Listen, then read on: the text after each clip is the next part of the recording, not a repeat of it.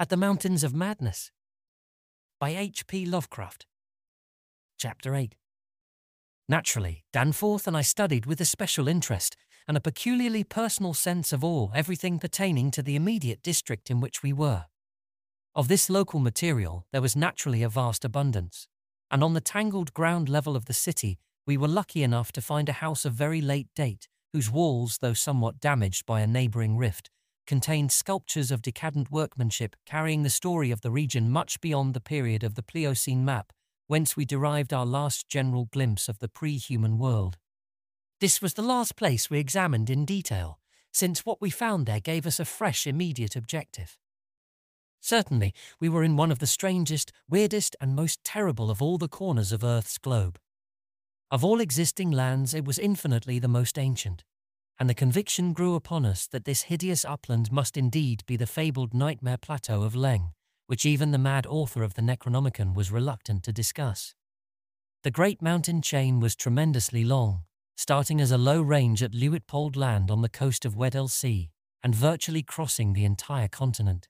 The really high part stretched in a mighty arc from about latitude 82 degrees, east longitude 60 degrees to latitude 70 degrees, east longitude 115 degrees, with its concave side toward our camp, and its seaward end in the region of that long ice-locked coast, whose hills were glimpsed by Wilkes and Mawson at the Antarctic Circle. Yet even more monstrous exaggerations of nature seemed disturbingly close at hand. I have said that these peaks are higher than the Himalayas, but the sculptures forbid me to say that they are Earth's highest. That grim honour is beyond doubt reserved for something which half the sculptures hesitated to record at all, whilst others approached it with obvious repugnance and trepidation. It seems that there was one part of the ancient land, the first part that ever rose from the waters after the earth had flung off the moon, and the old ones had seeped down from the stars, which had come to be shunned as vaguely and namelessly evil. Cities built there had crumbled before their time, and had been found suddenly deserted.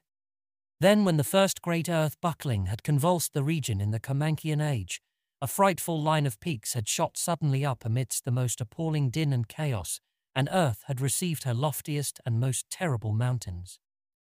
If the scale of the carvings was correct, these abhorred things must have been much over 40,000 feet high, radically vaster than even the shocking mountains of madness we had crossed. They extended, it appeared, from about latitude 77 degrees, east longitude 70 degrees to latitude 70 degrees east, longitude 100 degrees, less than 300 miles away from the dead city, so that we would have spied their dreaded summits in the dim western distance had it not been for that vague opalescent haze. Their northern end must likewise be visible from the long Antarctic Circle coastline at Queen Mary Land.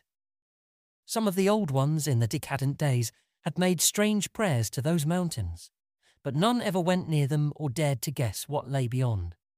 No human eye had ever seen them, and as I studied the emotions conveyed in the carvings, I prayed that none ever might.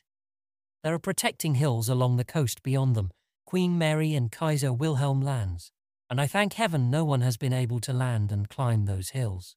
I am not as sceptical about old tales and fears as I used to be, and I do not laugh now at the pre-human sculptor's notion that lightning paused meaningfully now and then at each of the brooding crests, and that an unexplained glow shone from one of those terrible pinnacles all through the long polar night. There may be a very real and very monstrous meaning in the old Pinacotic whispers about Kadath in the cold waste. But the terrain close at hand was hardly less strange, even if less namelessly accursed. Soon after the founding of the city, the great mountain range became the seat of the principal temples, and many carvings showed what grotesque and fantastic towers had pierced the sky, where now we saw only the curiously clinging cubes and ramparts.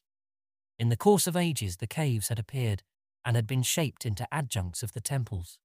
With the advance of still later epochs, all the limestone veins of the region were hollowed out by ground waters, so that the mountains, the foothills, and the plains below them were a veritable network of connected caverns and galleries.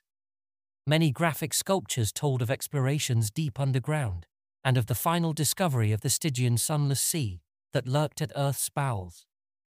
This vast nighted gulf had undoubtedly been worn by the great river which flowed down from the nameless and horrible westward mountains, and which had formerly turned at the base of the Old Ones Range and flowed beside that chain into the Indian Ocean between Bud and Totten lands on Wilkes's coastline. Little by little, it had eaten away the limestone hill base at its turning, till at last its sapping currents reached the caverns of the ground waters and joined with them in digging a deeper abyss. Finally, its whole bulk emptied into the hollow hills and left the old bed toward the ocean dry. Much of the later city, as we now found it, had been built over that former bed. The old ones, understanding what had happened, and exercising their always keen artistic sense, had carved into ornate pylons those headlands of the foothills where the great stream began its descent into eternal darkness. This river, once crossed by scores of noble stone bridges, was plainly the one whose extinct course we had seen in our aeroplane survey. Its position in different carvings of the city helped us to orient ourselves to the scene, as it had been at various stages of the region's age-long eon-dead history, so that we were able to sketch a hasty but careful map of the salient features, squares, important buildings, and the like for guidance in further explorations. We could soon reconstruct in fancy the whole stupendous thing as it was 1,000,000 or 10,000,000 or 50,000,000 years ago, for the sculptures told us exactly what the buildings and mountains and squares and suburbs and landscape setting and luxuriant tertiary vegetation had looked like. It must have had a marvelous and mystic beauty, and as I thought of it, I almost forgot the clammy sense of sinister oppression with which the city's inhuman age and massiveness and deadness and remoteness and glacial twilight had choked and weighed on my spirit. Yet according to certain carvings, the denizens of that city had themselves known the clutch of oppressive terror. For there was a sombre and recurrent type of scene in which the old ones were shewn in the act of recoiling affrightedly from some object, never allowed to appear in the design, found in the great river and indicated as having been washed down through waving vine-draped cycad forests from those horrible westward mountains. It was only in the one late-built house with decadent carvings that we obtained any foreshadowing of the final calamity leading to the city's desertion. Undoubtedly, there must have been many sculptures of the same age elsewhere, even allowing for the slackened energies and aspirations of a stressful and uncertain period. Indeed, very certain evidence of the existence of others came to us shortly afterward. But this was the first and only set we directly encountered. We meant to look farther later on, but as I have said, immediate conditions dictated another present objective. There would, though, have been a limit, for after all hope of a long future occupancy of the place had perished among the old ones, there could not but have been a complete cessation of mural decoration. The ultimate blow, of course, was the coming of the great cold which once held most of the earth in thrall, and which has never departed from the ill-fated poles, the great cold that, at the world's other extremity, put an end to the fabled lands of Loma and Hyperborea. Just when this tendency began in the Antarctic, it would be hard to say in terms of exact years. Nowadays we set the beginning of the general glacial periods at a distance of about 500,000 years from the present, but at the poles the terrible scourge must have commenced much earlier. All quantitative estimates are partly guesswork, but it is quite likely that the decadent sculptures were made considerably less than 1,000,000 years ago, and that the actual desertion of the city was complete long before the conventional opening of the Pleistocene 500,000 years ago, as reckoned in terms of the Earth's whole surface. In the decadent sculptures there were signs of thinner vegetation everywhere, and of a decreased country life on the part of the old ones. Heating devices were shown in the houses, and winter travellers were represented as muffled in protective fabrics. Then we saw a series of cartouches, the continuous band arrangement being frequently interrupted in these late carvings, depicting a constantly growing migration to the nearest refuges of greater warmth, some fleeing to cities under the sea off the faraway coast, and some clambering down through networks of limestone caverns in the hollow hills to the neighbouring black abyss of subterranean waters. In the end, it seems to have been the neighbouring abyss which received the greatest colonisation. This was partly due, no doubt, to the traditional sacredness of this especial region, but may have been more conclusively determined by the opportunities it gave for continuing the use of the great temples on the honeycombed mountains, and for retaining the vast land city as a place of summer residence and base of communication with various minds. The linkage of old and new abodes was made more effective by means of several gradings and improvements along the connecting routes, including the chiselling of numerous direct tunnels from the ancient metropolis to the black abyss, sharply down-pointing tunnels whose mouths we carefully drew, according to our most thoughtful estimates on the guide map we were compiling. It was obvious that at least 2 of these tunnels lay within a reasonable exploring distance of where we were, both being on the mountainward edge of the city, one less than a quarter-mile toward the ancient river course, and the other perhaps twice that distance in the opposite direction. The abyss, it seems, had shelving shores of dry land at certain places, but the old ones built their new city underwater, no doubt because of its greater certainty of uniform warmth. The depth of the hidden sea appears to have been very great, so that the Earth's internal heat could ensure its habitability for an indefinite period. The beings seem to have had no trouble in adapting themselves to part-time, and eventually, of course, whole-time residence underwater, since they had never allowed their gill systems to atrophy. There were many sculptures which showed how they had always frequently visited their submarine kinsfolk elsewhere, and how they had habitually bathed on the deep bottom of their great river. The darkness of inner Earth could likewise have been no deterrent to a race accustomed to long Antarctic nights. Decadent though their style undoubtedly was, these latest carvings had a truly epic quality, where they told of the building of the new city in the cavern sea.